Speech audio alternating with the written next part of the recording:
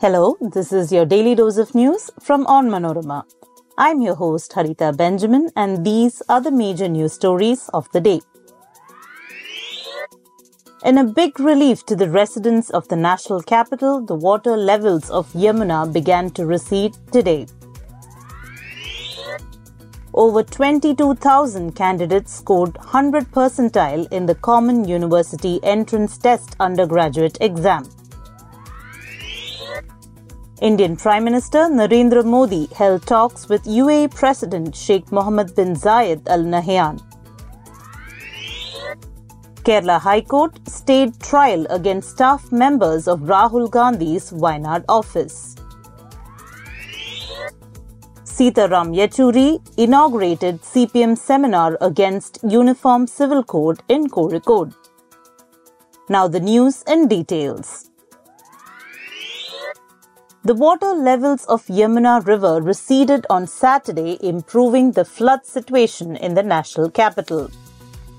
The water level had come down to 207.43 meters by 10 a.m. on Saturday from its peak of 208.66 meters at 8 p.m. on Thursday. However, it is still over 2 meters above the danger mark of 205.33 meters.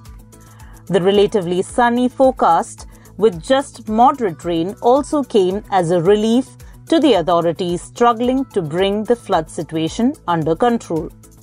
Meanwhile, the blame game between the Kejriwal government and the Lieutenant Governor continued as the capital struggled to get back on its feet.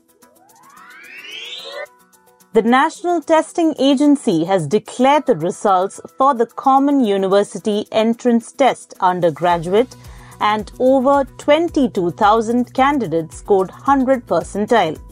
The maximum top scorers were in English, followed by biology and economics. Congratulations if you are one among the top scorers. It's party time. While 5,685 candidates scored 100 percentile in English, 4,850 candidates got a top score in biology, biotechnology and biochemistry. This was followed by 2,836 in economics. Over 11.11 lakh candidates had appeared for the second edition of the entrance exam. The Delhi University started taking admission into the undergraduate programs through this entrance exam last year. The undergraduate admission process at over 200 universities across the country begins after the declaration of the CUET UG results. Indian Prime Minister Narendra Modi held comprehensive talks with UAE President Sheikh Mohammed bin Zayed Al Nahyan today in Abu Dhabi in an effort to strengthen the bilateral ties between the two nations. Modi said India-UAE trade witnessed a 20% increase since the signing of the Comprehensive Economic Partnership Agreement last year. He added that the agreement signed on Saturday for trade settlement in the currencies of the two countries shows the strong economic cooperation and mutual trust between the two nations. He also held productive talks with the UN climate conference's President-designate Sultan Al Jaber on ways to further sustainable development. The 2023 Conference of Parties of the UNFCCC, more commonly referred to as COP28, will be held from November 30 until December 12 at the Expo City in Dubai. The Kerala High Court has stayed trial proceedings in a case registered against the staffers of Congress leader Rahul Gandhi's Wayanad office for allegedly causing damage to a photograph of Mahatma Gandhi kept inside the office.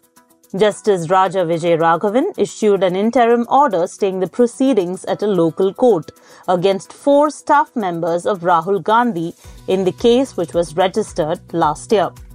In June last year, the student wing of CPM had allegedly vandalized the office during a protest.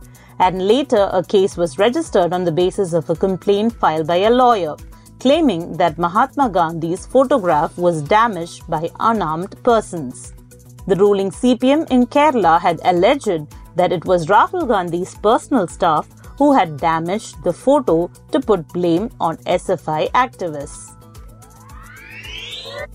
The CPM's much-awaited People's Seminar in protest of the proposed implementation of the Uniform Civil Code was inaugurated by its General Secretary, Sitaram Yechuri, in Kozhikode on Saturday. The mega event, which was held at Swapna Nagari, will have 28 speakers in attendance. Interestingly, not a single Muslim woman figured in the speaker list. The event was also noticed for the absence of LDF convener E.P. Jayarajan. Associations of the Muslim community, including the Samasta Kerala, will attend the seminar. Many VIPs, including MP Elbaram Karim, MP Jose K. Mani, Ministers P.A. Mohammad Riaz, A.K. Shashindran, Ahmad Devar Koval, and the Tamarasheri Bishop Pamplani were also invited to the event. That brings us to the end of today's episode. Thank you for listening to Daily News Dose, hosted by me, Harita Benjamin. Daily News Dose podcast is produced by Vishnu Muralidharan with technical production by Idea Brew Studios. Follow Onmanorama.com for detailed updates on the latest news and be sure to come back tomorrow.